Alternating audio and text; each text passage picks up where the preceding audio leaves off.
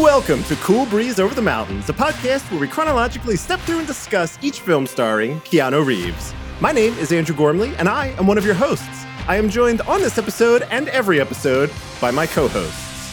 She is pure illusion and does not exist. The Earth is my witness, Whitney Nelson. Yeah, that's me. That's and a cool one. It's Evan. He's bankrupt.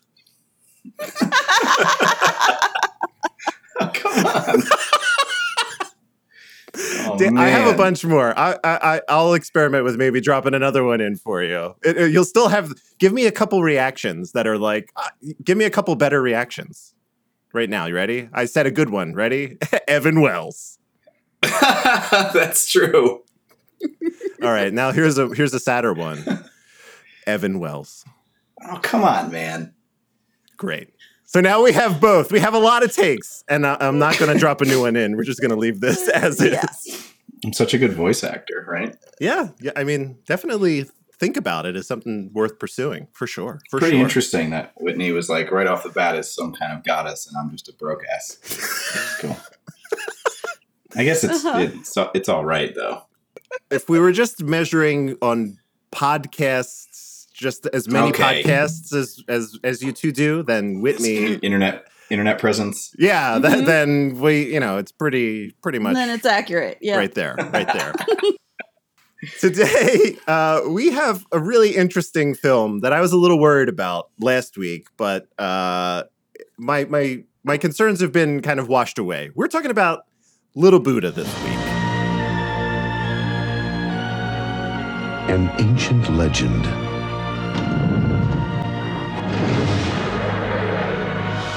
An American family.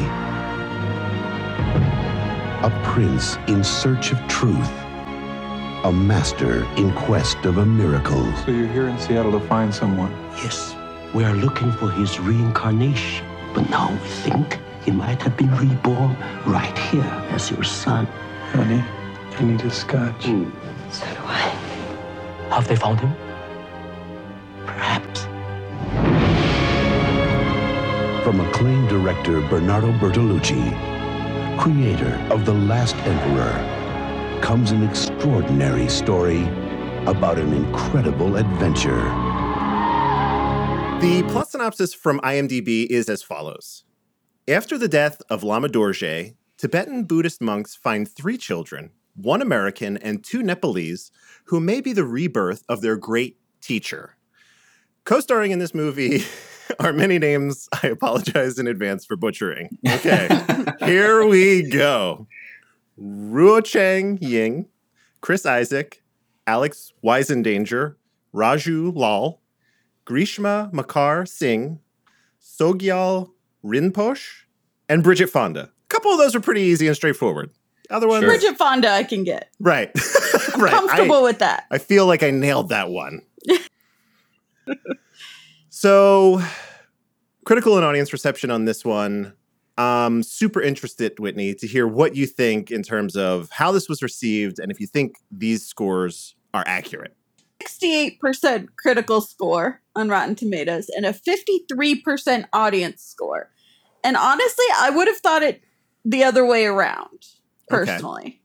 I think that it was like, I don't want to jump into talking about the movie and everything so fast, but I think that while it was a very pretty movie, it didn't say very much. And I think that critics giving it a higher score than the audience is surprising to me, because usually I feel like when movies are pretty but don't, the audience reviews it better than critics do when critics are looking for more meaning to it. Yeah. Interesting. So I think that around 50% is about what I was expecting. Like if you had told me to just blind guess what the average score would be, the critics being that much higher than the audience, though. Interesting. Okay. All right. Yeah, I think I agree.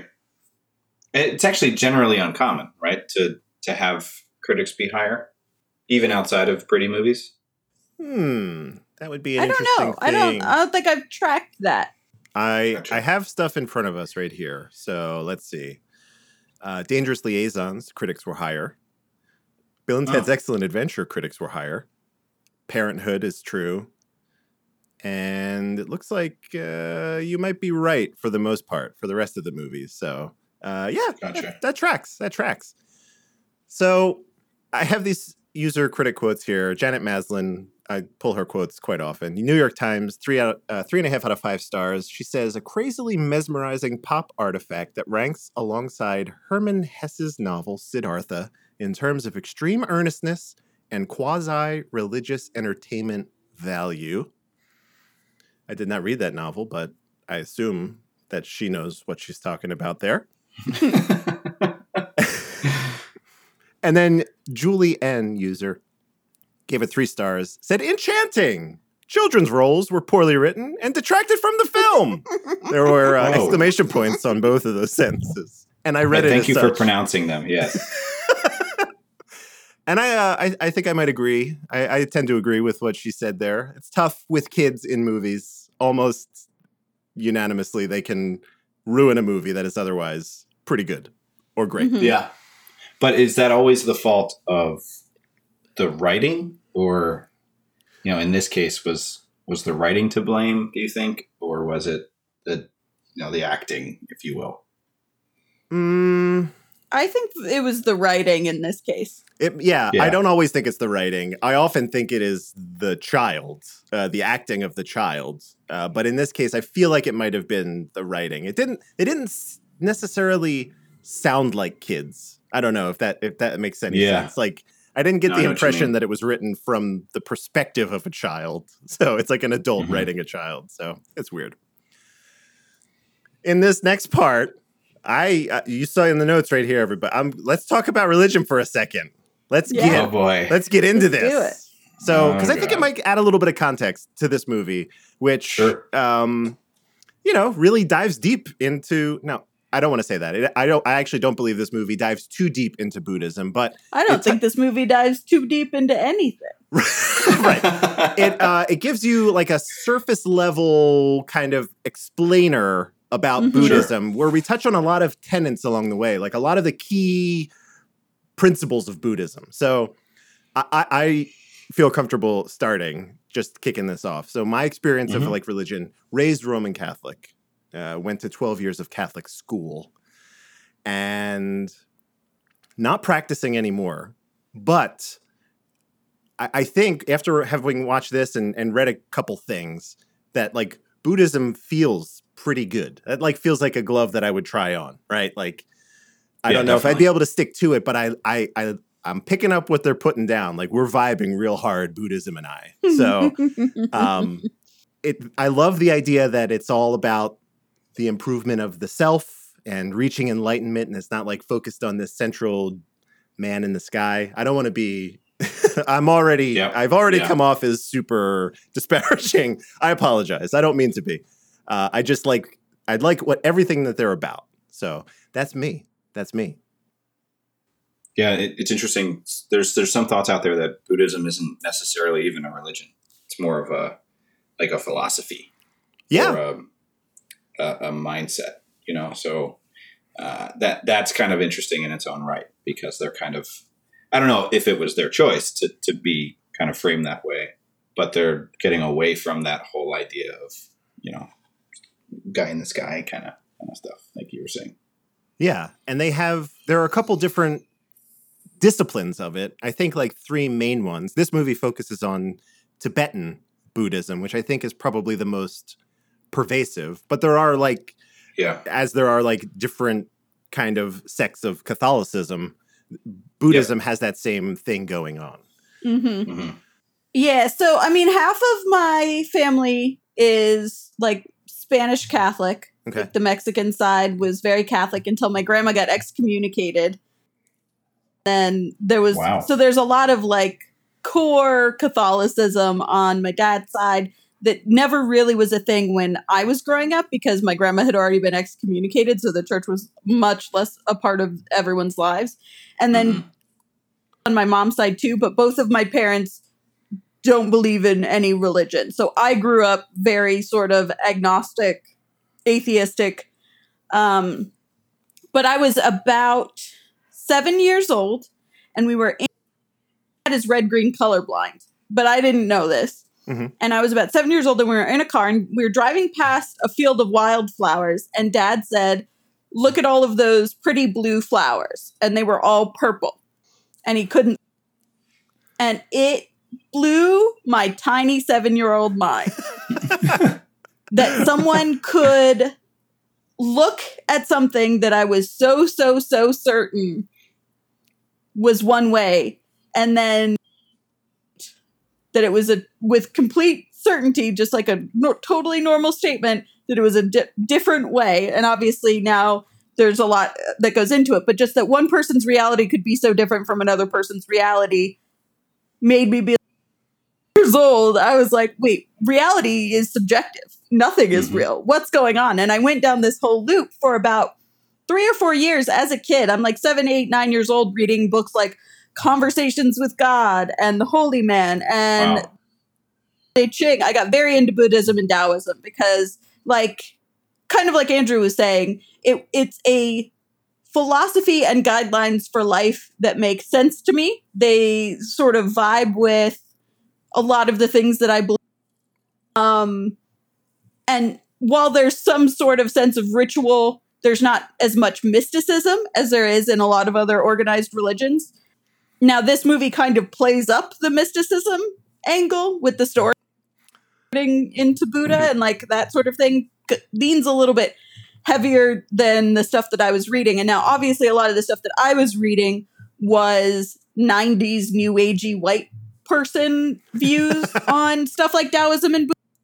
Yeah. That's what I had access to as like a 7, 8, 9, 10-year-old kid when I was like in libraries and bookstores and stuff. But I did get very, very hard into figuring out, like, I wanted to figure out some things about the world by reading a bunch of different stuff from so I went deep into all of that when I was a pretty young kid, just because I was like, what even is reality? And I didn't really get anything from... I read the Bible. I didn't really get much from that made sense to me in the way that like Buddhism and Taoism did. I went down that road. I studied, some stuff about Judaism. I started reading about, paganism. I really was like, I want to hear what everyone has to say about this because this is buck wild. And so I ended up reading more about Buddhism and Taoism, but I don't currently like subscribe to any particular beliefs. But if I had to pick one, if they were like, you have to be very devout, pick something, probably Taoism is the way that I would go. Okay. All right. Yeah, that lines up. I have a couple of these things here, like they have the 5 moral precepts, right, of Buddhism, and it's, they took the 5, I don't want to say someone took one or the other, but it's basically 5 of the 10 commandments, really, right? Yeah. Don't kill, don't steal, don't be a sexual deviant, misconduct, whatever you want to characterize that as, don't lie. And this one is actually not a commandment. The use of drugs and alcohol. So, don't, I don't know. I think that probably goes into the self-indulgence side of things. The Buddhists are all about that. And it's said in the movie, the middle way, right? The don't self-deny, don't self-indulge, kind of moderate there. Ev, what is, if you're into it, you don't have to, would you like to give a little bit of background? Because this movie is about the journey, kind of these people being convinced or kind of coming around to the idea of this other way of doing things. Yeah, and I actually like that theme of the movie, like people having realizations into other ways of life. I, like you, Andrew, raised Roman Catholic. I went to 10 years of Catholic school, got out, if you will, quote unquote, for my last 2 years of high school, went to public school. And I, we were raised religious, but it wasn't really like devout. It wasn't like we prayed at home together outside of, like grace before dinner, right? It was just kind of, you went to church on Sunday, you did that thing, but it felt like once you left that building, there wasn't that sense of kind of remaining religious outside of being a good person. So I think that there's kind of those at least two schools there of kind of how people approach Catholicism and probably other religions as well. You have to bear in mind when you're in Catholic school, you're kind of bombarded with Catholicism all day and prayer and that stuff. But I did the whole thing. I mean, I did it all. I played drum set in the church band. I was an altar boy. Like I did all that. But I stopped going to church in college, which I think a lot of people do. And then now it's kind of, I consider myself kind of agnostic, which I think is an interesting way to look at things. It's an idea of, I know that there's probably something that's making that I should subscribe to just for the purposes of maybe mental clarity, or if I need to get rid of some burden. Yeah. But I don't know what that is, and I don't think anyone should really be so aggressive. Might be the wrong word, but be so hardened into the idea that like no other God can exist except mine. So that's what kind of sticks with me. And I consider myself a spiritual person, but not necessarily religious, if that makes sense. No, absolutely. I get that in a big way. The idea that the religion, you have to kind of, I mean, not everybody does, I assume, but the fact that where you're born determines this factor about you pretty much is something that deserves a critical eye. Like if you were born in America, you're probably going to be Catholic, maybe Jewish. If you're born over in the Middle East, you're going to be Muslim, maybe also Jewish. Like it's all kind of location based. So, you're just inheriting this situation kind of, but it's always great to break out and take a look at what else is out there and whatever kind of fits your model of the world. Like when they did the thing in this movie with I can't remember which character it was, maybe Dorje, he does the thing with the teacup. He puts the tea in the cup and he breaks the cup and it's like, oh, it's still tea. And I'm like, that's it. That for me, I was like, that is it right there. I can get behind that idea. So that's great. I thought that would be kind of an interesting exercise to see where we're all coming from when we approach this movie, which I have to assume that this director, Bernardo, he probably had his own kind of experience with Buddhism and wanted to make a movie about it. It kind of feels like an earnest attempt to like get people, hey, check this out. It's cool. Check it out. Like I said, it's not too deep, but it seems earnest enough. I think the only thing that this movie did well as far as actually sort of espousing ideas is the way that death is such a fact and a reality and a driving part of the plot. I think everything else that they did was pretty surfacey, but I do think that the way that they handled death and the way that they didn't shy away from talking about kids and the way that the Buddhists talked about death and all that sort of thing was probably some of the most spiritual depth that was in the movie. Yeah, for sure. I think everything else was a very, very sort of school version of Buddhism. Right. And that's, I think that's probably, we'll get more into that I think on our actual official thoughts, but I have a lot to say about that too. And then I had a couple other things that I put here in the notes that I'll link them in the show notes about the succession here. And then it's definitely worth watching. John Oliver actually interviewed the Dalai Lama maybe last year, maybe about that time, about how complicated this situation is. And it's addressed in this movie where like the assistant, I'm messing up the words here. He'll die. And then the Dalai Lama finds him, the Pancha, I believe, or something like that. And then that person has to find the new Dalai Lama.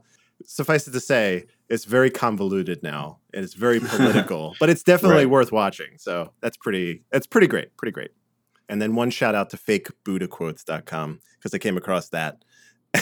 And it's hilarious. Nice. How many people ascribe quotes to Buddha that are simply not anything that he ever said. So wow, that's kind of a bummer. It's definitely, my heart was broken multiple times reading. I was like, oh, that's bad. Damn it. All right. So, okay, I think we can, with all that out of the way, let's get into if this movie actually worked for any of us. Ev, this is yours. Do you want to start or pick somebody? Sure. Yeah, go for it. So I don't know. I got like a little torn on this movie because, like we've talked about, I really kind of liked what they were bringing to light, even if it wasn't as thorough or as in depth as it could have been. To kind of, if you really wanted to showcase Buddhism, I liked what I hope was the attempt, which was to shine a little bit of light on a religion, which is, I guess, what is called, and that not many in our culture are up to speed on. So that's always cool in a movie, right? When I can learn something or see something that I'm not necessarily well versed in. I liked the plot. I liked the idea behind this plot that, they leaned in pretty hard on reincarnation and rebirth, and that was interesting how they made it very real. And at a point in the beginning, you're kind of thinking like, that's ridiculous. That there's some random kid in Seattle is the rebirth of someone that was your teacher. And that's like your initial thought, which is probably what they want. But then slowly throughout the movie, you're thinking, you're kind of what is the term? Not telegraphing, but kind of trying to turn that kid into this teacher. Right? As you're watching the movie, you're looking at that kid now through a different lens. That's like, oh yeah, he does have a certain trait, or he is saying a certain thing that it's making sense. Like maybe he is the old teacher, or maybe he is the reincarnation. So that was exciting. Character development was I was particularly unimpressed with the boy's parents from an acting perspective. Definitely the father. The father was like hard to watch. Yeah. And obviously an original story. I think that goes without saying. I haven't seen something like this elsewhere. Technically, it was impossible not to notice how hard they went on using color as the differentiator. First note. Yeah, and we'll talk about that a little bit. I mean, Seattle was as blue as you could get. Yeah. And that was interesting, but there's thought behind that, obviously. And then Keanu, I don't know. This is the second time we've kind of seen him try to be another race, which was interesting all over again. Yeah. But weirdly, he kind of had the look in the sense that as good as they could do with someone like Keanu to make him look like a young Buddha. Well, he is part Asian.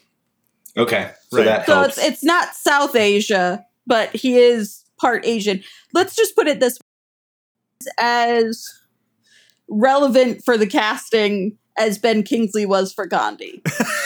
That's a great comparison. Ben Kingsley has some Asian in his background, but is Right. predominantly a white British guy. Keanu Reeves is predominantly a white guy. Like, there's enough there that it actually looked okay, but also it was definitely Keanu Reeves in brown face. I will say one of my first notes is how funny it is that his Indian accent is the best accent we've heard him do so far. Yes, that is true.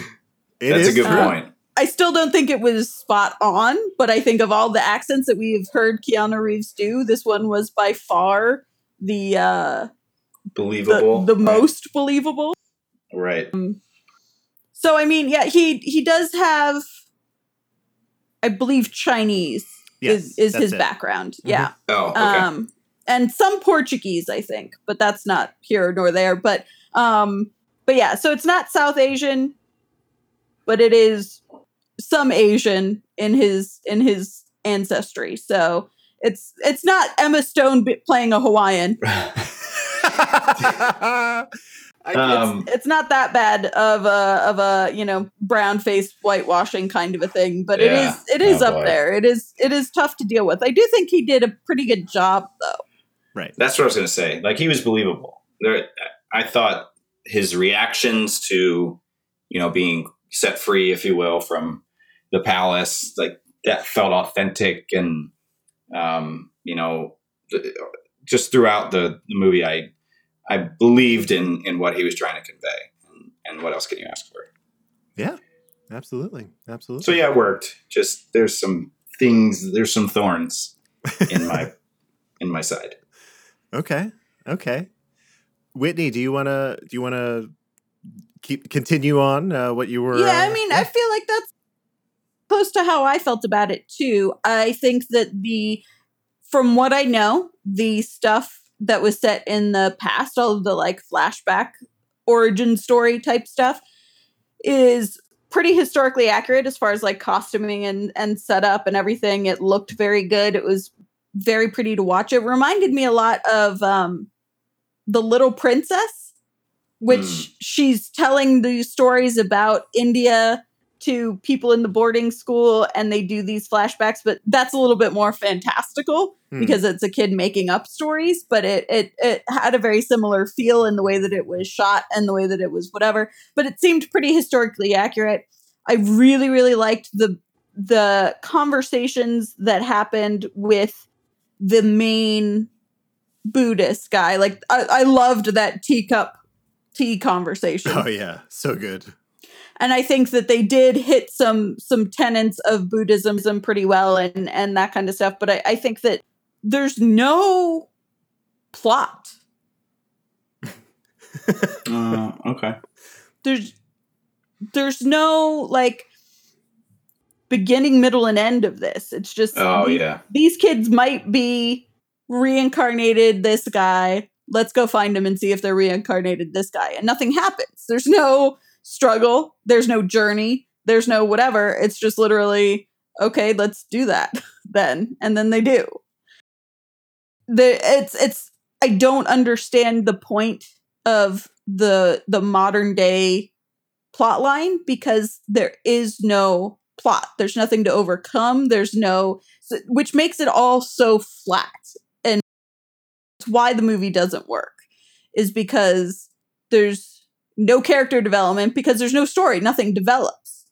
There's no, struggle. There's no triumph. There's no anything. It's literally just, it's like reading a diary entry for the Buddhists who went to go find the kids. They just found the kids and then they brought them back and then they introduced them all to one another and then they had to figure out which one was the kid they were looking for. And that's not a story. That's events. And I think that's the problem is this movie has the only story part is in flashbacks. The actual movie itself isn't a story. It's just events. Yeah. I see what you're saying. I would tend to agree that the present day stuff was, because this is a long movie. This is 2+ hours long. This might be the longest movie we've watched, actually. I think it was like 2:37 or something. Yeah, it is a long film, and I found myself drifting more when we came back to present day. So if we weren't focused on either the monks or the Siddhartha story, I was like, oh my God. It's like, we got to go call mom. It's like, who cares? There's no reason for any of these characters to be involved in anything. Yeah, you know what I mean? Pretty much. Why are we hearing this story about the dad? And we don't actually get any story about the dad. We don't know how the dad feels about anything. No. He literally never talks about what he's feeling or going through. He just stuff happens to him. He's kind of always in the room or in the background, helping the kids up, get onto. They're going, oh, you're too small. Let me lift you onto this thing. That is his role. A ladder. Or rolling his eyes. Yeah, just like pretty much. Disgust was his role. He was incredibly underdeveloped. That is an understatement. He probably didn't even need to be there. For a second, I thought in the beginning, when it was just Bridget Fonda, I was like, oh, maybe this guy left and we don't have to. But then he shows up. I'm like, oh, all right. I'm sorry. I'll let you finish, Whitney. I agree completely about the dad. He was garbage. So yeah, the parts of this movie that were hard to get through were the parts where they completely failed to tell a story. Yeah. the monks were interesting because they got very charismatic actors, but also because what the monks were saying was interesting. And then the Siddhartha stuff was actually a story. There was some character development. You saw struggles that he went through. You saw how he processed stuff, and that was actually a story. So that was the most engaging part of the movie. I think that some of it was very beautifully done. Like I said, I think that there's a lot of historical accuracy in the stuff in the past, which I found very interesting, and the costuming based on where they were at the time and that sort of thing, all very interesting.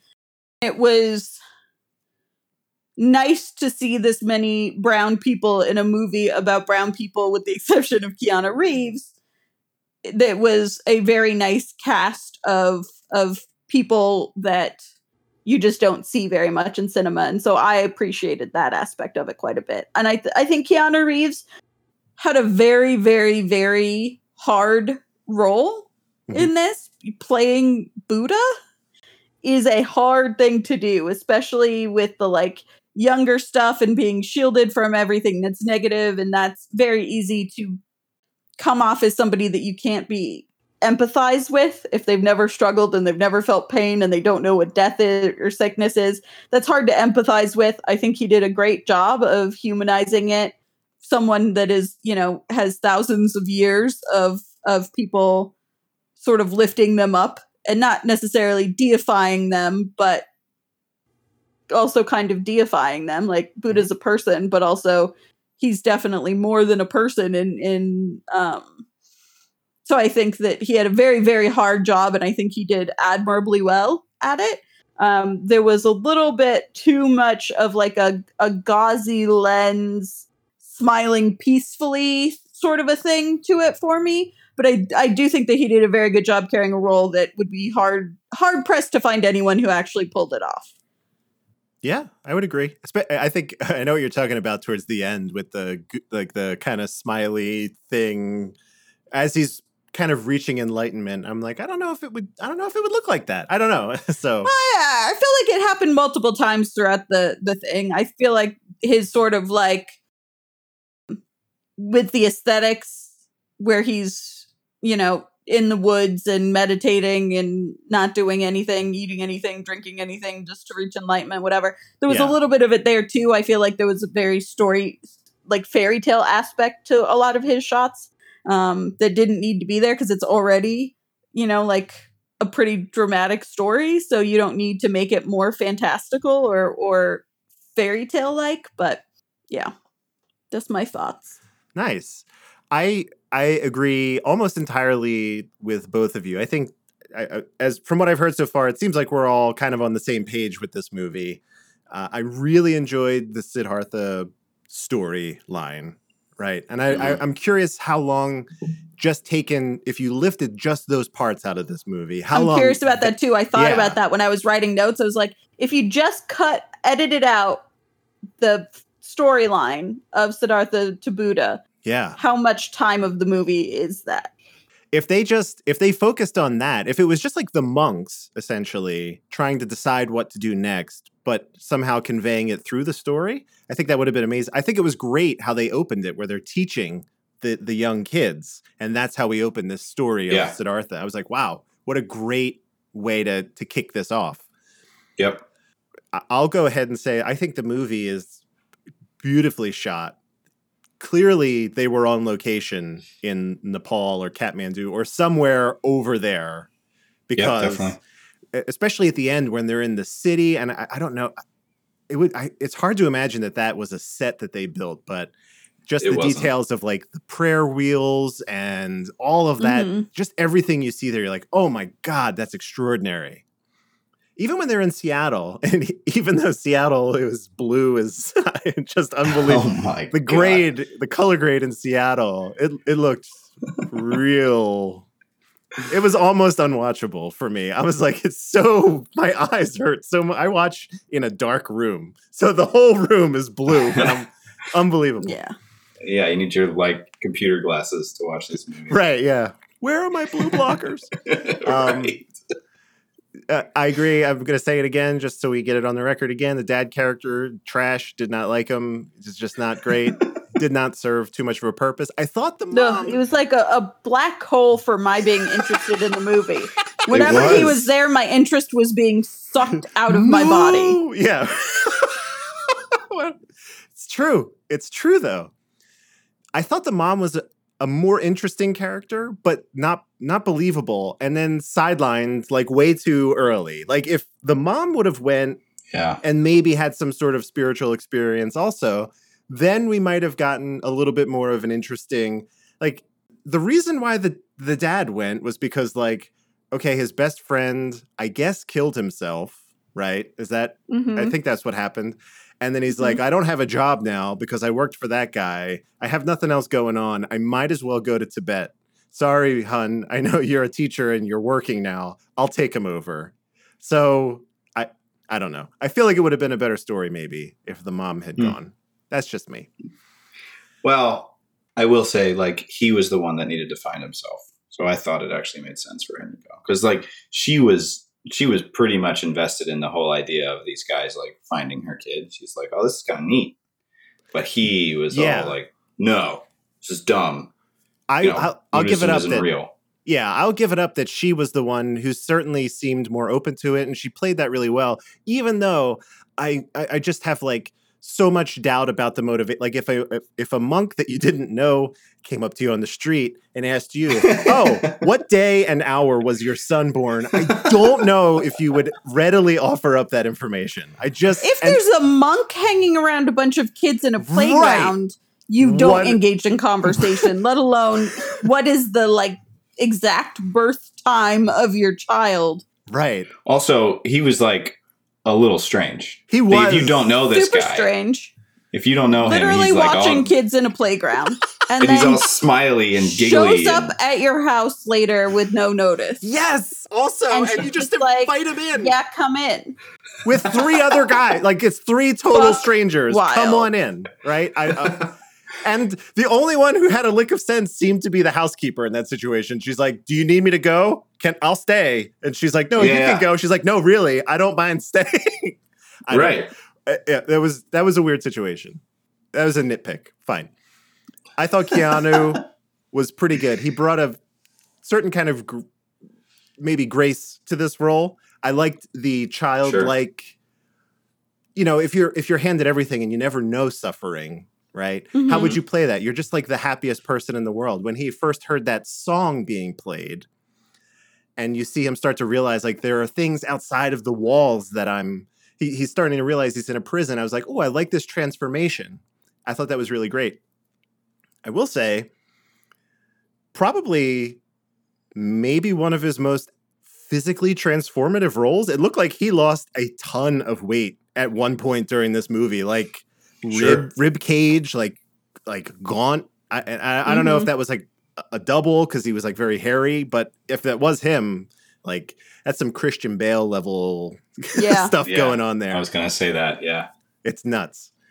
The original, the OG. Fuck it, Christian. And then finally, I'll say this, and I'll float this out there, and you can choose to agree or disagree with me or whatever here. This movie feels like for Keanu, I got like serious Matrix vibes from some of the scenes in this movie with him as Siddhartha. I'm like, I know the Wachowskis really kind of leaned into the Buddhism and all sorts of philosophy here, but I was like, whoa, when he's talking about suffering specifically, I'm like, oh, this kind of has like some Matrix stuff going on. That's all. Reaching enlightenment, all these like themes that we see later on in his career that he tends to gravitate towards. I'm like, oh, I love this. I love that this kind of sets the groundwork here. So those were my thoughts. I really enjoyed this movie. It was very long. The present day stuff was not great, but I think overall, yeah, I had a good time with it. Okay. Oh yeah, and technically at 1 hour and 44 minutes, this was just I geek out over this shit. There was a split diopter shot, which is like when 2 different parts of the frame are in crisp focus. It's when the kids were actually witnessing Keanu, and it's like his face and then the kids in the distance. I was like, oh, what a cool shot. It's so good. Yeah, I saw that too. Oh, it's so good. I love that. So that was technically, I like when it was like, here's a fancy shot. Let's just throw it in for shits and giggles. And it worked. I noticed it. I loved it. So it was great. I think that's all. I feel pretty good about this movie overall. I was a little bit nervous about it, and then I got even more nervous when I saw how long it was because I'm an antsy person. Right. Yeah, I was not. I only, like Whitney, I only felt myself pulled away when the dad was on screen. Otherwise, I thought it was executed pretty well. I like Buddhism. I'm predisposed to kind of enjoy this sort of thing. So there we go. Evan. Yeah. I think we know what time it is. I do know. I hope you're ready because I sure as hell aren't. I don't know if America's ready. I don't know. Yeah, I was going to say, I don't know if any person is ready for this. What comes next. I'm not. That's the wrong cue. We got to stop saying it's America's favorite game. It's everyone's. Wait, hold on. Let's get to the bottom of this. It's not just America's favorite game. It is not America's favorite game. It's the world's favorite game. This is a global game. I understand. Mm-hmm. Well, that makes a lot more sense to me now. So, okay. Well then, introducing for the first time, the world's favorite game. Pop quiz, asshole. There was a time when I had the need to learn from you. Oh, what the hell do you know? Lose! I don't lose! I win! You got a lot to learn about sportsmanship. Pop Quiz Asshole is our little quizzo show on this game where the host, in this case Evan, asks the participants, Whitney and I, 3 questions each with the potential for a bonus question. If I or Whitney get a question wrong, the other person has a chance to steal. It's very much that simple. 1 point is awarded per question, and then the bonus is however many points the host determines that question to be. So we got to go. We might have to start raising the stakes to even the odds here because it's not looking great. The points are as such. Okay. Whitney has 29. Oh, God. Evan has 12. And I have 14. Our sum has not come close to beating hers. So both of our points. There. No, it's not, because every time we get one, she gets one. It doesn't matter. Only when she hosts do we have the opportunity if we get everything correct at the same time. Yeah. So you're right. All right, Ev, you're leading the charge here, please. So we might actually have 2 bonuses. I'm really going to change that. Boy. Whoa. Okay. Wild West. All right. So let's see. Do we know who started last time? I was hosting. I think it was you. I think you started last time, so it doesn't matter. Right, then Andrew, you're starting. I don't like it. All right. Really set the tone. Your first question, a true or false question. Ooh. So that means you can either pick true or false. Okay. It's not both, though. Okay. It's not both. The plot of this movie, which we ultimately determined was weak, happened in real life. True or false? Oh, like the search for. Oh man, true. Yeah. What? Wait a minute. Hold on. Mm-hmm. Were there actually 3 kids or something like? Was it that? Or was it? It wasn't that much detail. Okay. In 1996, which was after this movie. Yeah. 3 years actually after it was released, a 4-year-old boy from Seattle was chosen as the reincarnation of Lama Deshun Rinpoche and relocated to Nepal. Whoa, that is pretty intense. Isn't that wild? I'd like to know if the monks watched this movie, because that would say a lot about why this happened. Right. They gave it the thumbs up. I don't even know. I guess they can. Yeah. Why not? Why wouldn't they watch it? I don't know. Pretty crazy. All right. Whitney, are you prepared? I don't think I am, but go for it. I think you are. Don't be modest. Right. So we actually just talked about this. Keanu actually went on a crash diet for the emaciated scene in the woods. Okay. For scenes. So it was not a body double. During this diet, he only drank water and ate what food? You have 3 options. Was it fish, oranges, or peanut butter? What? Those are all absurd. I'm gonna say oranges. Oh my god! Water and oranges. Yeah. I guess. That was it. I don't know how long. I didn't get to that detail, but that was all he did to lose the weight. That's wild. That's some intense. Oh my god. I guess you can get a good amount of nutrients out of oranges. I'll take a screenshot. I have the timestamp of when he's kind of in that state, because I was like, again, we don't look anything up beforehand, so, but I'll put that in the show notes, because it's crazy how thin he is. Mm-hmm. Yeah. It really is. It's impressive. All right, Andrew. Oh man, it's spicy so far. I like it. This question has 3 options, multiple choice.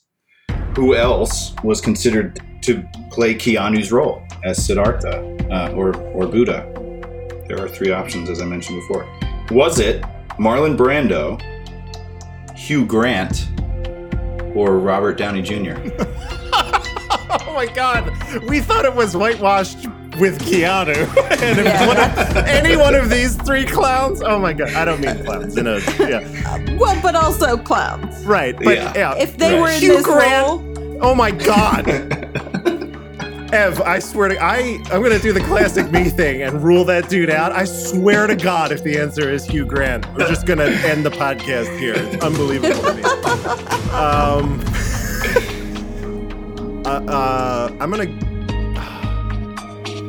I'm gonna go Brando.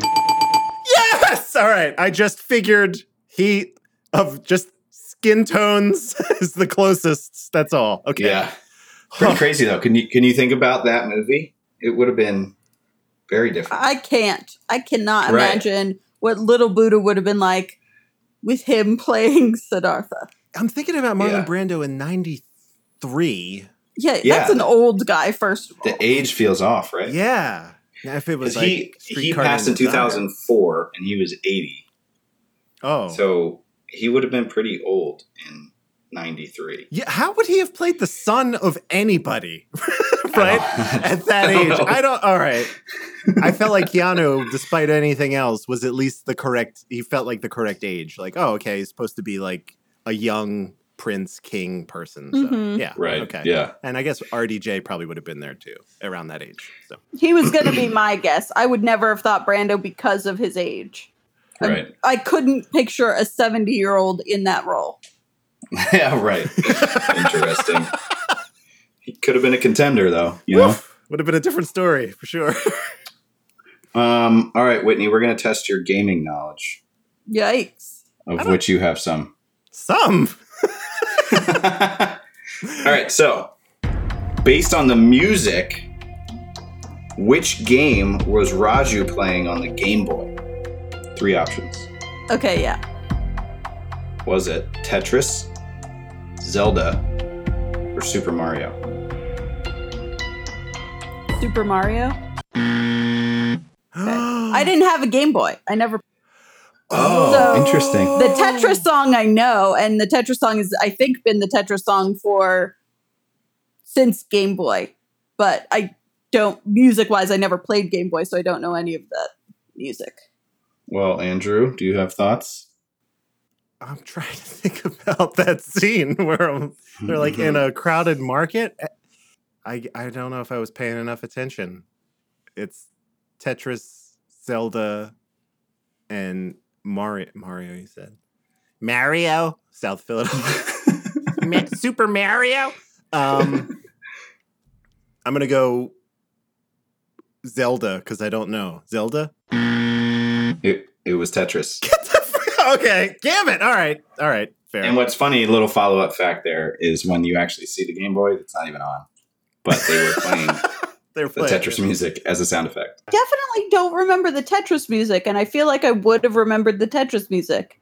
Right. Because I can, picture it right now, the Tetris music, and I haven't played Tetris in years. Oh, man, he's humming it. I'll drop it in. Yeah, put it in the background. All right, no point. Andrew. Wait. Oh, okay, yeah, okay, sorry. All right. In 1995, interestingly enough. This movie was nominated for an award. Which award? I'm going to give you 3 options. Okay. Was it the Golden Globes? Was it the Academy Awards? Or was it the Grammys? Wait, what? Nominated in 1995. It came out in 93. What the? Yeah, I don't know why.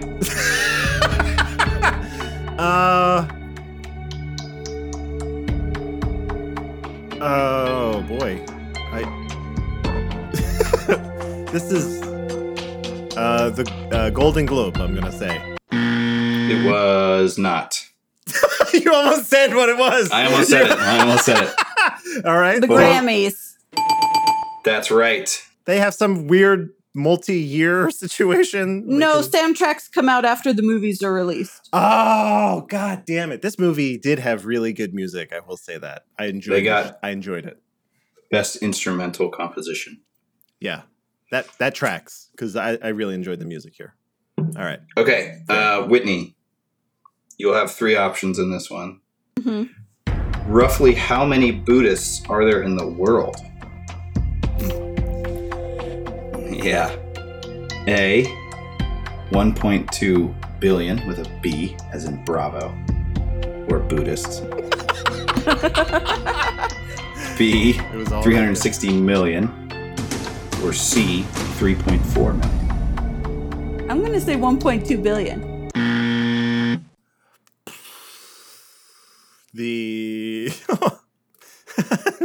Oh my god.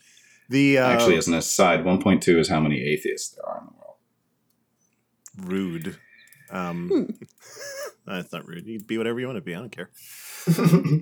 What was the I'm going to go with the one that started with the 3. The 3, whatever that number was. The last 2 started with the 3, so. Oh, again? 360 million or 3.4 million.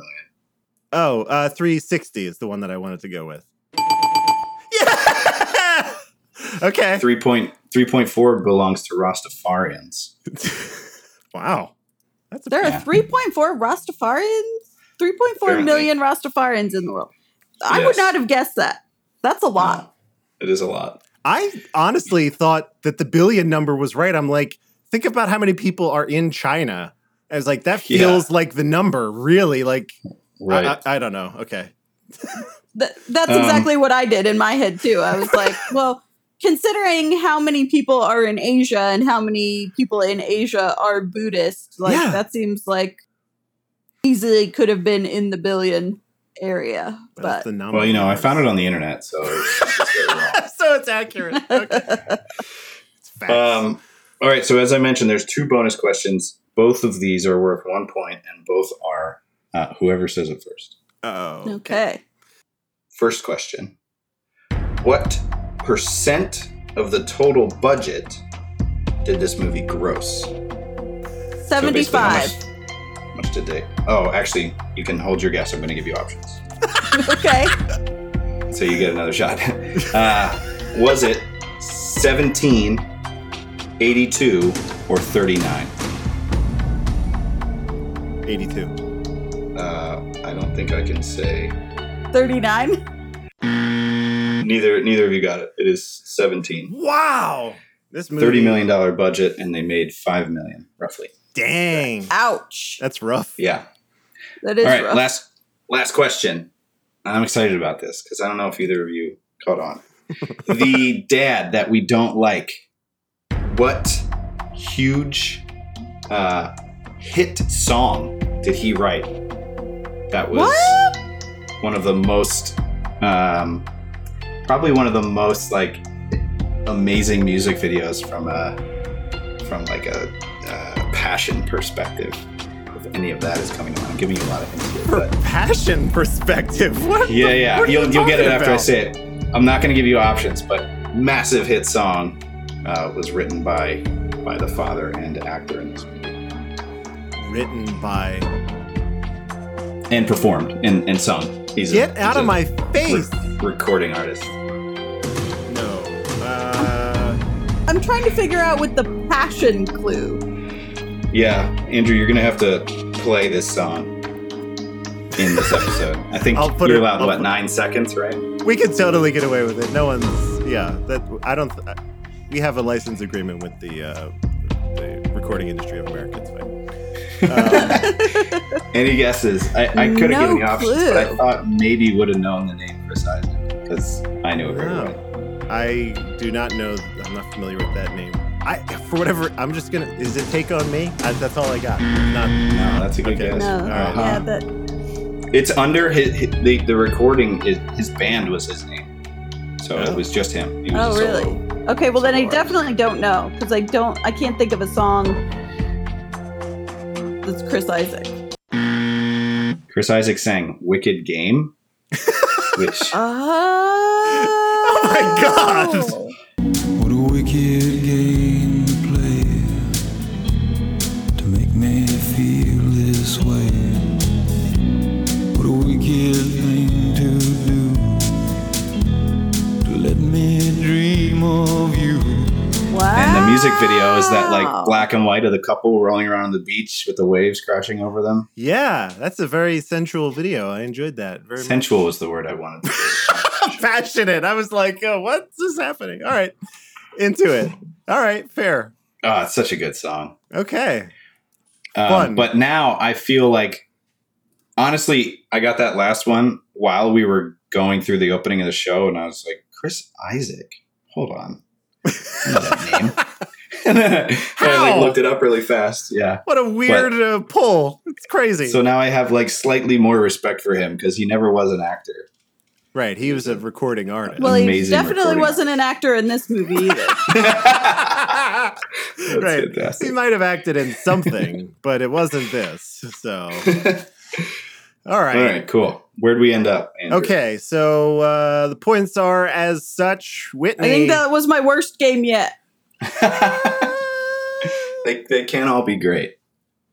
You got this. You got the same amount of points for Point Break, 2. So you got 2 points in this, bringing you to 31. Evan, obviously unchanged at 12, and now I have 17. I had 3 points this game. Not bad, but we're still Evan. I told you, we move up. Whitney moves up. We got to raise the stakes. We need double jeopardy is what we need. There will come a day. So We'll have to figure out once we get closer to the end, once we start Yeah. to catch up with Keanu, yeah. then we can do an episode that's just like all Keanu trivia. Oh, the And do game like- show. Yeah. Oh my God. Do a game show version of the podcast. That's just all a chance for the points to go like buck wild. Like we can bid points and we can do whatever and double points and just really Oh, boy. go hog wild with it. Holy shit. It's going into pre-production tonight, team. It's going into pre-production tonight. Let's just say that. What we need to do is we need to find another person to actually be the game master so that Yes. all three Ooh. of us have the chance to answer questions. Oh. Let's get Keanu for that. Yes! I'll ask him. It'll be great. We can Yes. ask Cool. Winter at Winter on Twitter if he would be interested. If he could just relay the message, please. You guys are hanging out a lot. It'll be great. We're asking nicely. Right. Come on. Do us a solid. Yeah. All right. That was I'm sorry. The world's favorite game. Ooh, So- yeah. Now we are ready to talk more deeply about this film. Evan, Let's talk plot get into it. or lack thereof. Yeah. All right, yeah. So as Andrew alluded to, the movie opens with this kind of a story from a beautiful book, right? That is meant to look like it was handwritten and hand drawn and very old and beautiful. And it's what I would call a proverb of sorts, right? It's a story that didn't necessarily take place, but you're meant to learn from it. And it's really explaining the idea of rebirth, right? Reincarnation, a goat that's being sacrificed ends up speaking to the guy that's making the sacrifice about his previous lives, and this kind of blows the guy's mind, and the goat lives, and it there's a whole message and a something to learn from there. So while this is happening, the kind of the head monk, if you will, within this Tibetan, do we want to call it a temple that we're in? Sure. Kind of Monastery, temple. Yeah. I mean, Yeah. I'm not sure what the correct exact nomenclature is, but yeah, you get the idea, right? Yeah, Lama Norbu gets a letter delivered to him that he has seemingly been waiting for a long time, 9 years. And it's about finding someone, right? And they now need to go on a mission to go find this person. And we get our first glimpse into the fact that Lama here is ill with something, which is a foreshadowing for sure. And so he starts on his mission, and then there's this moment where he interacts with a man on his mission who gives him a bowl, and he says that this bowl is very important for him finding this person that he's looking for. And so you're kind of just getting this vibe, this feeling of someone literally embarking on a mission, right? They're like walking and traipsing through the jungle, and it's just it was good. I thought that was cool. Then we jump over to Blue Seattle. Mm-hmm. Very, very Blue Seattle. If someone in this movie held up a piece of printer paper, it would look like someone had spray painted it with blue spray paint. It was obscene. And something, I have to just call it out here. So the monks are in like a Jeep Cherokee driving in Seattle. And something happens in this scene that drives me nuts in movies. And it's when anytime there's a tractor trailer in the shot, they play that goddamn horn sound. Yep. And everybody knows what I'm talking about. It's like the one with the Doppler effect where like the sound changes as it goes by you. Yeah. Stop doing that. And there was zero reason for this truck to use its horn in this scene. It was literally just a 2-lane highway, and it's driving on this highway next to this Jeep. Why are you honking? Let alone hitting it like 3 or 4 times, because it's like the like that sound. And why are you doing that? That doesn't need to happen. I hate it so much. Like I see the truck. You don't need to tell me there's a truck there with a sound effect. Anyway. It was not a subtle time in cinema, the 90s. I digress. No, it still happens today. Anyway, Seattle. And as we were talking to before, one of the monks meets the mother at a playground. And he's like creepy happy. Like I didn't loitering around a playground. I was so uncomfortable.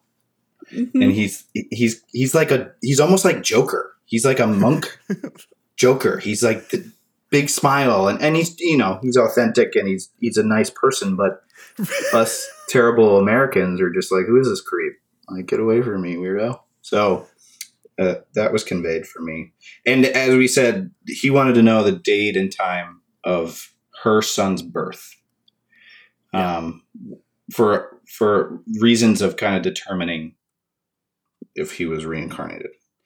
And then we're at their house, this woman's house. So we now have the wife and these other monks have poured into this beautiful, massive home in Seattle, on the cliffs of Seattle, with this incredible view. Meant to believe that they're well off. And then terrible acting father and recording artist gets home. And he's just like, what's happening? Right? Why are there these monks in my house? I need a scotch. And it's just weird. It's weird. But the boy that they're after, right? That we're kind of Jesse, that we are led to understand is in their mind the reincarnation of their former teacher, the monk's former teacher. He shows up and he's wearing a mask. And I don't know. They're just kind of like, there he is, and they go excited. But then we are transported back in time. We go to the old days of the origin story of Siddhartha and/or Buddha. Right. So he starts as Siddhartha and then becomes Buddha after his enlightenment. But right now we're kind of early days. And then another annoying thing happened in this movie, this scene. Did you guys catch this? I would love, now that I think about this, I would love like bonus episodes where you just tear movies apart for the nitpicky things that you... It can't happen. Okay, go ahead. I did not notice anything, but please. If you are showing a dark, starry sky and there is a shooting star, do not put a sound effect on a shooting star. Yes, there were two. And they were in the middle of the frame, right? It wasn't like, oh my God. Could you imagine if shooting stars actually made sounds? Like if you went outside at night, it would be awful. You couldn't camp ever. Yeah. Hey, I understand. That's valid. Oh, I was so irritated. Why? Okay. Fun. So we're going through this origin story, and there's the mom, right? The queen, who is pregnant with Siddhartha, has this vision. And, it was like, I thought when I first saw her vision was about this baby elephant, right? And I thought it was going to be like weirded out. But in a way, it was kind of like really interesting and pretty and kind of beautiful how they did this. Yeah. I don't know if they were subtly trying to say that she like had relations with the elephant. Did you guys kind of get like a weird vibe of that during that story? Like that she laid down with the elephant? Because I did. Anyway, probably not true. I did not get that, but that he blessed her. Like it was I don't know. Didn't they say that there was like a kiss from the elephant or something? Yes, they did. It was something along those lines, but yeah, it didn't go any further than a kiss, Ev. Okay, great. First base with an elephant. And then Siddhartha's mother, the queen, gives birth. And this was pretty cool. So this leaned really heavy into kind of probably the story that Buddhists know very well, but that this tree bowed down for the mother to support her while she was in labor. And then she seemingly gave birth while standing, which I didn't know if that was just if that kind of occurred back then, but it was something that was new to me. I didn't know if that was actually something that happened in the old days. Okay. So it wasn't uncommon for you to give birth standing. Nope. Wow. That's wild. Kind of blows my mind. So baby comes out, and then there's this really wild moment, right? Where the baby is like ultra advanced from day one. It is speaking to adults around it. The baby is walking and lotus flowers are blooming in its footsteps. And it's just very advanced, right? And it was cool. I thought it was really interesting. I would actually love to read like the original story and kind of see if they go into deeper detail. So yeah, we exit the origin story for a minute to learn that Terrible Father's friend is bankrupt. And that's it for that current moment. Just like, my friend's bankrupt, we're going to lose the house. And you're thinking, why did we leave this beautiful story for this bullshit? Take me back. Why are we back in Blue Seattle? Sorry. It was so pretty over in the old days. Yeah, so many like red, gold, brown, like very lush and very warm and 2400 BC, just a great time.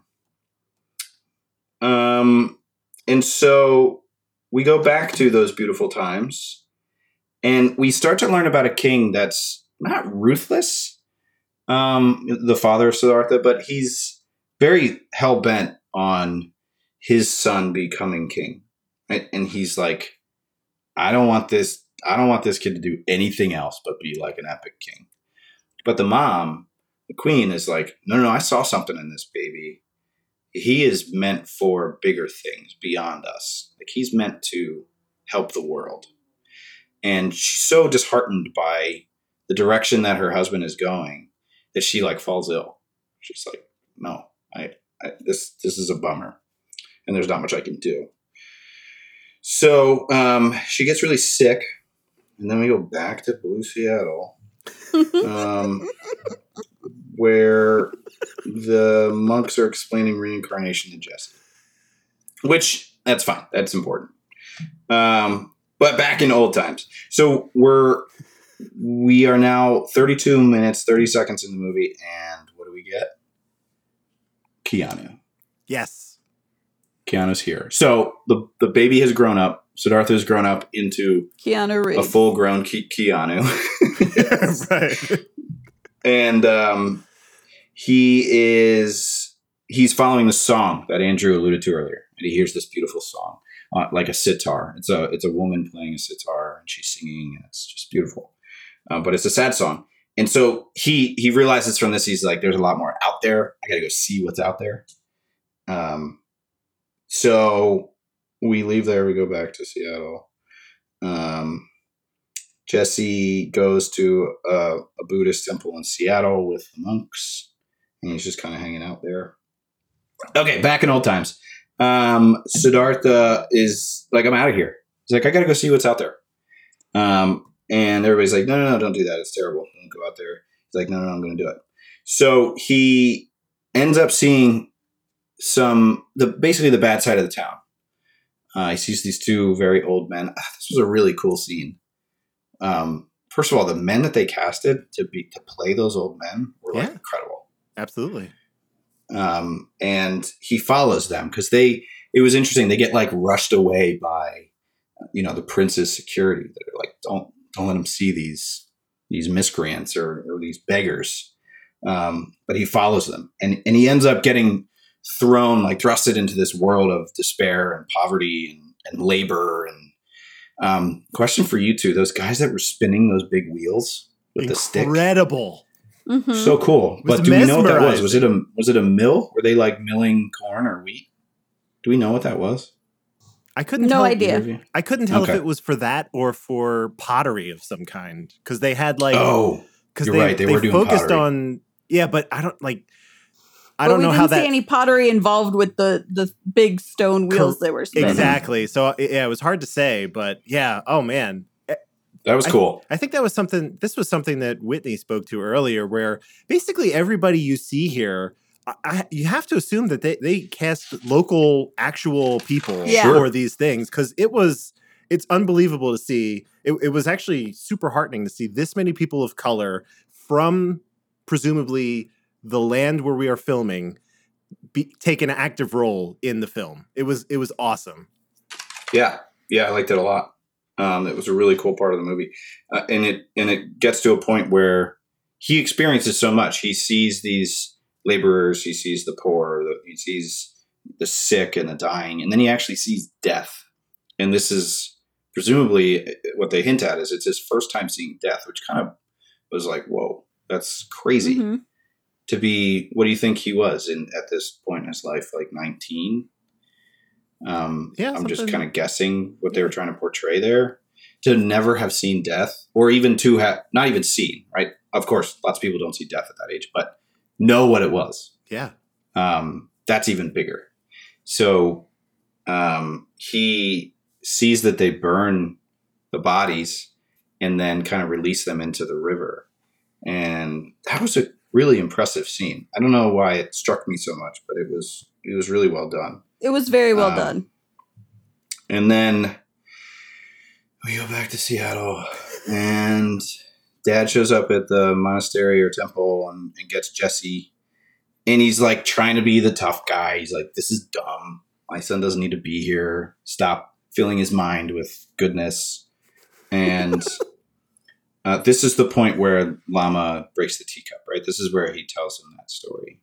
Mm-hmm. And it's all about the tea is in this cup now, but if I break this cup, it's still tea. It's just like somewhere else in some other container.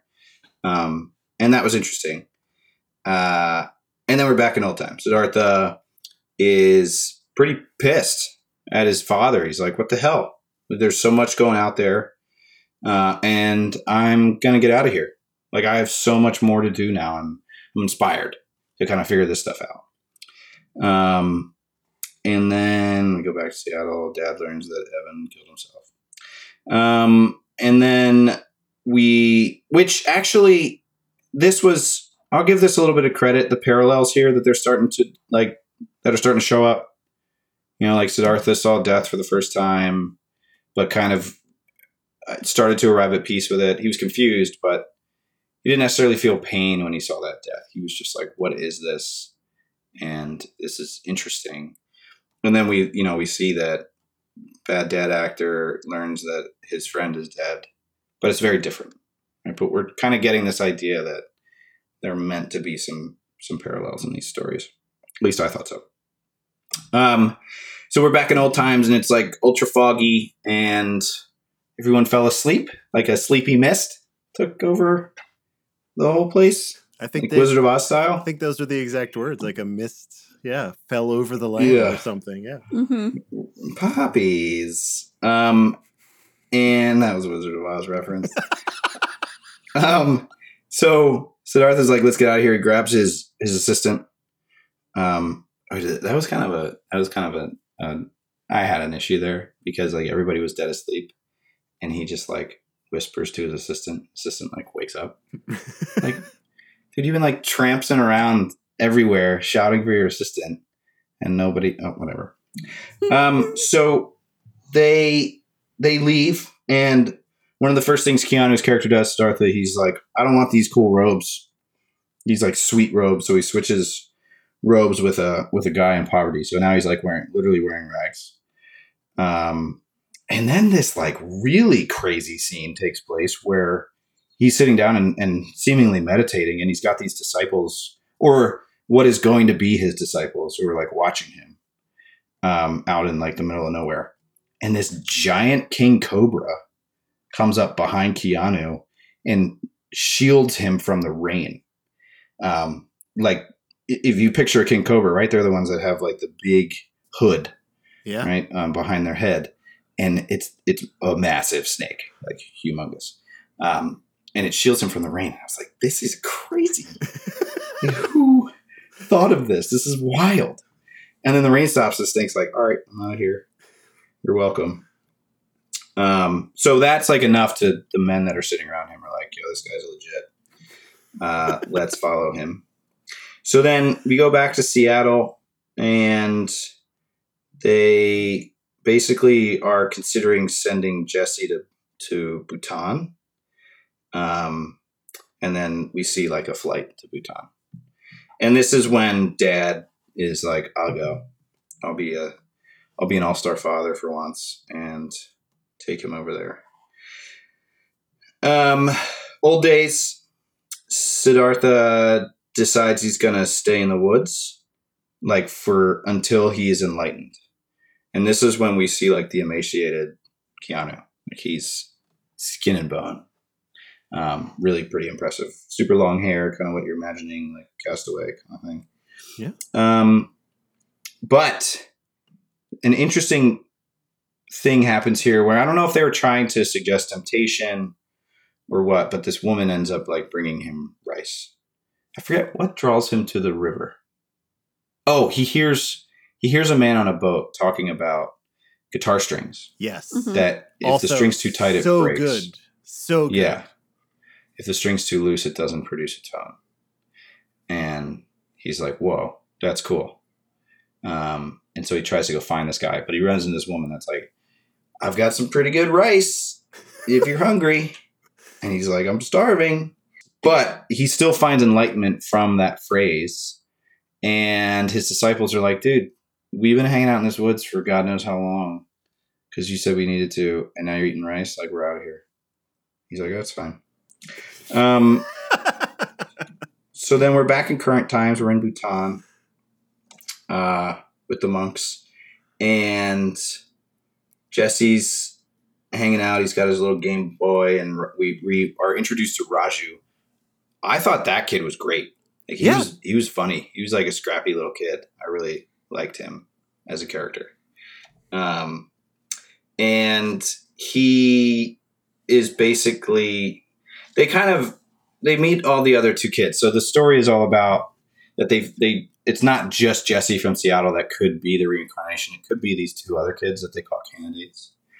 And the three kids end up getting this vision. I think they kind of portrayed it as a vision of Siddhartha sitting under this tree. And they all kind of see this vision at the same time. I was a little confused by that. But this turns into kind of a melding of the two stories, right? Because we're in like current and old times at the same time. Yeah. But it goes deep into like a pretty legit story, right? We meet these like 5 daughters who are there to tempt Siddhartha, right? This is, I will say, probably a theme across most belief structures, right? That the person that you believe in, or the person that you kind of are following, like in Catholicism, it might be Jesus. They're always tempted at one point in their journey. Mm-hmm. And so that was pretty easy to relate to. But it's these 5 daughters: pride, greed, fear, ignorance, and desire. And they fail. They don't make it happen. In fact, they fail so badly that they turn into leaves that blow away. So that's a bummer. I don't know if they knew that going into it. And so, yeah, they turn to like dust or leaves or whatever. And basically they're portraying that Siddhartha's like cannot be disturbed. He is so enlightened. He's so above it all that like nothing can get in his way. He sees himself in the water, what some might say like his egoic self, like somebody who's trying to say like what you could be. And like, it was a little bit of a reference to, seeing yourself in the river. That was, what is that story? Shoot, totally just left my mind. But the idea of like not falling in love with yourself. Andrew, I don't know if you picked up on it, but you mentioned The Matrix. Did you hear a reference to the architect? I did. That was one of the things. Yeah. He actually doesn't he not refer to himself, like the other version of himself, as the architect or something along those lines? Yeah. I was like, whoa. Which Keanu also said in The Matrix. So yes. Oh man. That was a trip. And I thought that was really well done special effects wise too. He like kind of puts his hand into the water and a hand reaches up and grabs his, and he pulls himself he pulls his reflection out of the water. It was pretty well executed. I thought it was nice. Yeah, I was pretty impressed with how they pulled that off. It didn't feel fake, like the angle of his hand and everything. And there were just little details that I thought they did really well. We basically get to this point where Siddhartha becomes Buddha. He like gets to such a place that he is like, I've done it. I'm completely enlightened. I'm here. I've arrived. We go back to Bhutan, so current time, and it's at the monastery, if you will, and all 3 of the candidates are there, and they're putting them through these various tests. Like they have to pick a hat, and they have to do some other things. And then I got really confused in the movie right here, because they're like, they finish their tests and they're like, great, we're going to go reveal the kid. And it's like, it's Raju. And then they're like, nope, it's Gita. And then they're like, huh? Nope, it's also Jesse. And it's like, actually, it's all of you. And I don't know. I kind of got annoyed by that. It's like, what? Like, you took me on this entire journey to find like the guy, the person, and it's like everybody gets a trophy kind of thing. I know that they were saying that it was, that they all embodied like different things from the teacher separately, but I don't know. You would have preferred just one of them is this person. Yeah. Yes. Yeah, I feel like that's easy, right? I don't know. I'm fine with that either way. I feel like it would have been pretty good if they just picked one. But apparently this guy was he was a great teacher. So he you got to spread, You get the was it the like too the much mind, for one person? The speech and the spirit? Yeah, soul. I'm messing it up. All the Buddhist people really. Yeah, I don't know. That's the only thing about this movie that I don't know whether or not it's accurate. Like, I don't know if you can be reincarnated into 3 children. That doesn't sound right to me. But I also don't know. Maybe it is. Yeah, and I remember there was a line where they wrote it off where like it's like he always was a joker, he's such a trickster. Like justified it. Is that it? Like he chose, and that was his last joke. Got you guys. 3 kids. Narcissus. God, that's what I couldn't think of. Oh, that's right. That hurts. Mm-hmm. And Echo, right? 2 of those to people. be narcissistic, right? Like Narcissus saw himself in the river and all that. That's, I think, what they were trying to get at when he saw himself in the puddle. Sure. Then we see that the father meets with Lama, who goes into a dying meditation. Mm-hmm. Yeah. That was crazy. That was like wild. So Lama Norbu, who's kind of the head guy, he starts meditating. And there's basically an undertone that like he's ready to move on. You get that vibe for sure. Yeah, it was like a little bit of closure. He found the teacher, right? His mission is he's free now.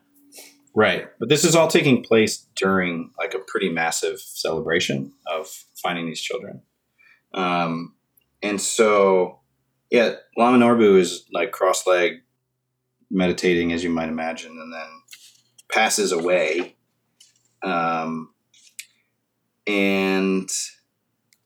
I don't know. It was interesting. I really thought that the father was going to arrive at much more enlightenment, if you will, or right. Well, that seemed to be the point of the movie for most of the movie was like the father's story as his kid is going through this. And as he steps away from like the steel and the whatever and the architecture and the high powered career and the trappings of life that aren't important and goes with his kid on this adventure and learns about Buddhism, and his friend and business partner kills himself because he went bankrupt, and like all of those things. It seems to be saying this is about this guy learning as his kid goes through this process about like spiritualism and what's really important in his life. And then he doesn't actually do that. Yeah, not cool. That annoyed me because, to your point, Whitney, like there was such an opportunity to arrive at that and just bring closure to that story, to him being like uptight and whatever in his own head. And even earlier in the movie, he was like questioning everything about what the monk said. And even if they just could have had him say like, oh my God, I get it. Like, this is, even if he doesn't say, I want to be a Buddhist, he's just like, this makes sense, like their belief. But anyway, if I had done the movie. So then they seemingly divvy up Lama Norbu's ashes among the three children in these cool little wooden boxes. And the children take them to different places. So Raju takes it to, where does he take it? Puts it in a little baggie. Balloons. Yeah. It's all of the, I have to assume it corresponds to the elements. So he was burned, and then you have the other three. So the one goes in the ocean or a body of water. The balloons is air, and then earth is Gita puts it on a tree, or like in around that tree where he found enlightenment, I guess, or the symbolism of that tree. Yeah. Yeah. With our powers combined. Not Siddhartha. No. He is not Captain Planet. I'm sorry. I'm so sorry. Then, so Jesse ends up being in the water in Seattle off of their pretty cool looking boat. I'll add that. It was a neat boat. And the movie closes on a little bowl of ashes floating into some sound in Seattle. So, that was it. You know what I wanted to happen in that moment was for the bowl to go against the current. That would have been pretty cool. Nah. Because it did that earlier in the movie. No, Whitney's like, nah. That would have been dumb. That's a gimmick. Don't do that.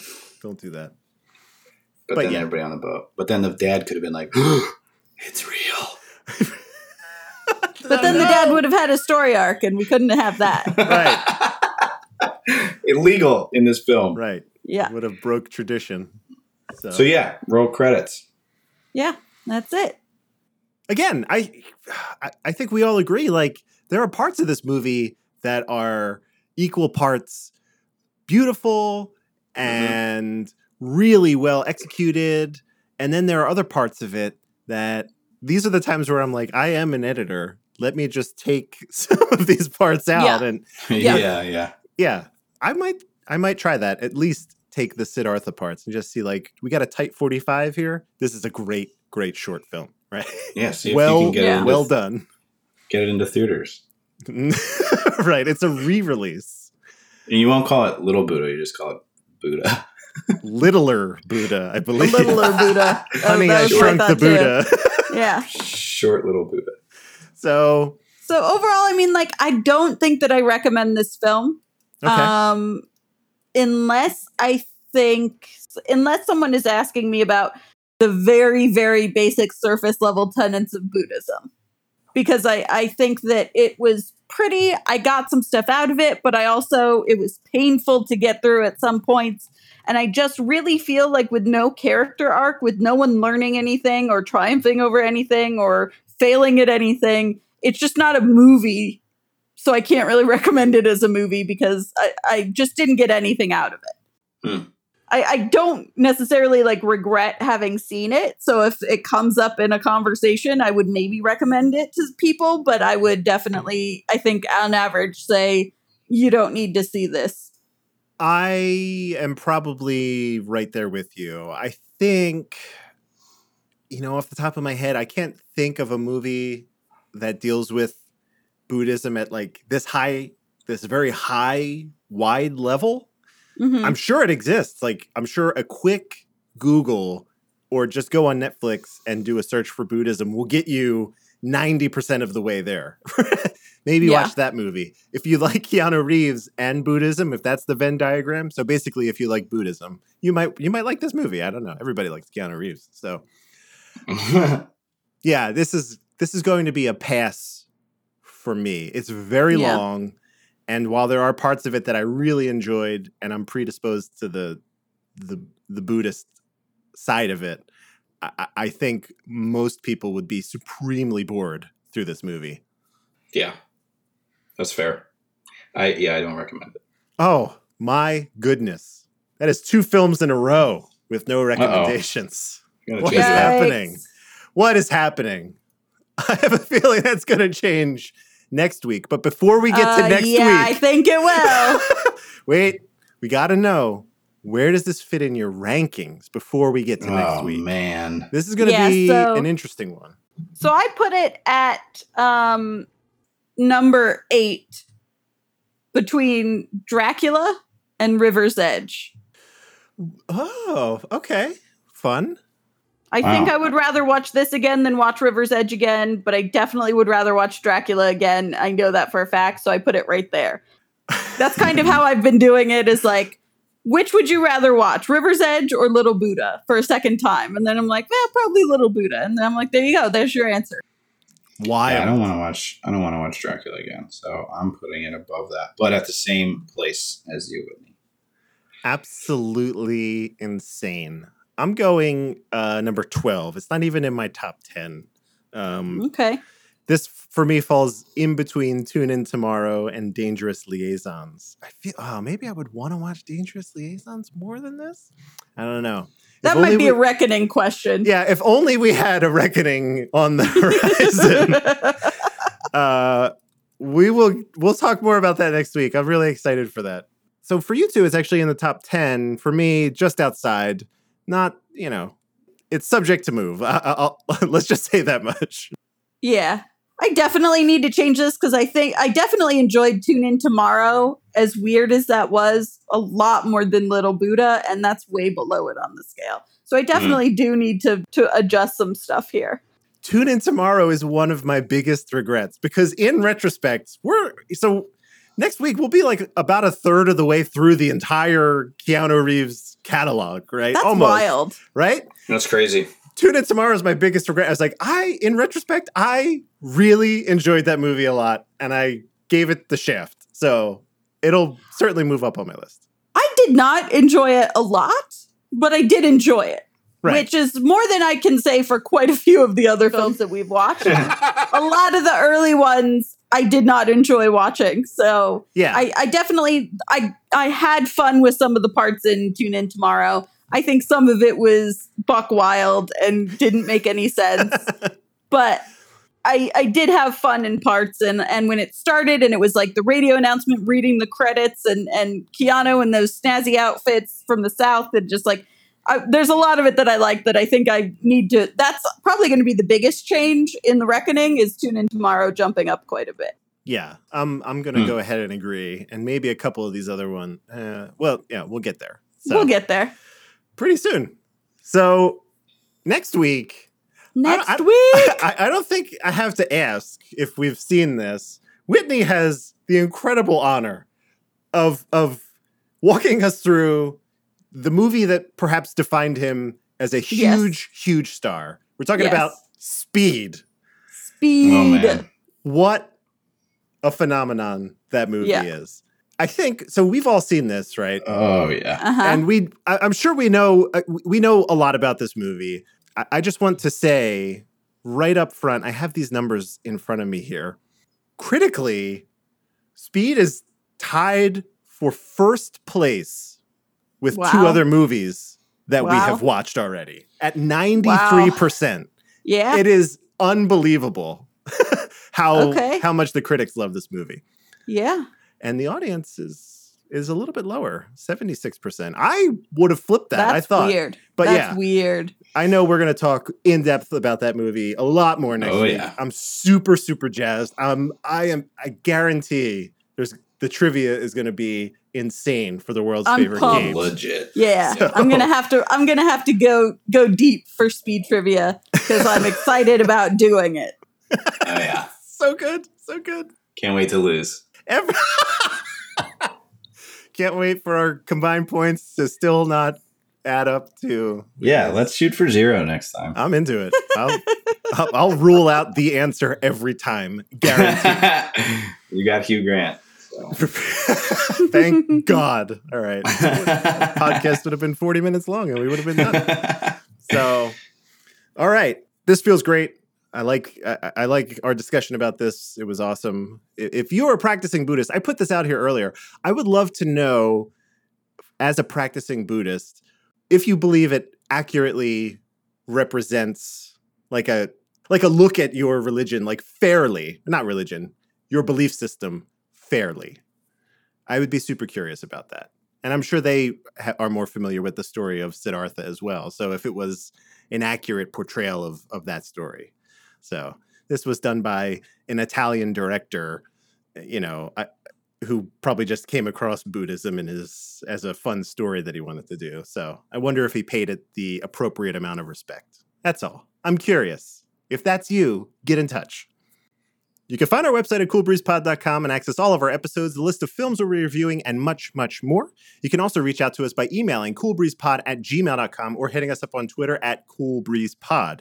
If you think this is a podcast you can get behind, please give us a subscription on your preferred platform, and a review would be outstanding. We will be back next week with a wonderful film. But until then, Whitney, where are you on the internet?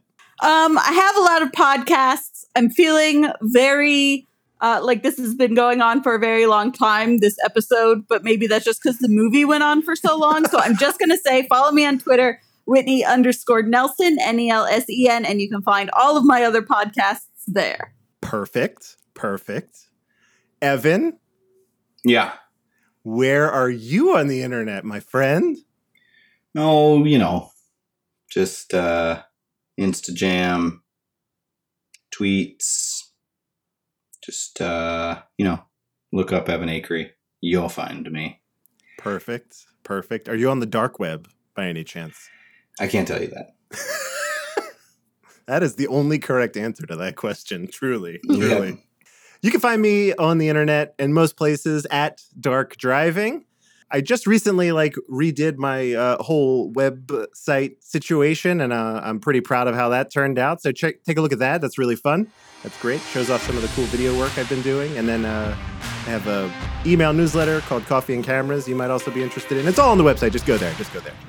So, with all of that said, thank you all for joining us. And in the words of Bill S. Preston and Ted Theodore Logan, be excellent to each other. Party on, dudes.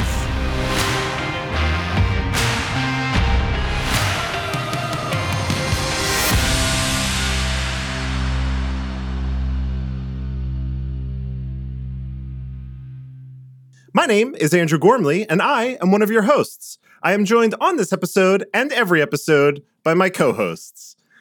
And I realize now that I don't have the notes for what I was going to call you guys. shit. Stand by. God damn it. What a twist. We were doing so well. This is the first time ever that you have not been prepared with I don't know about. Yeah, that might be true. It's very rare.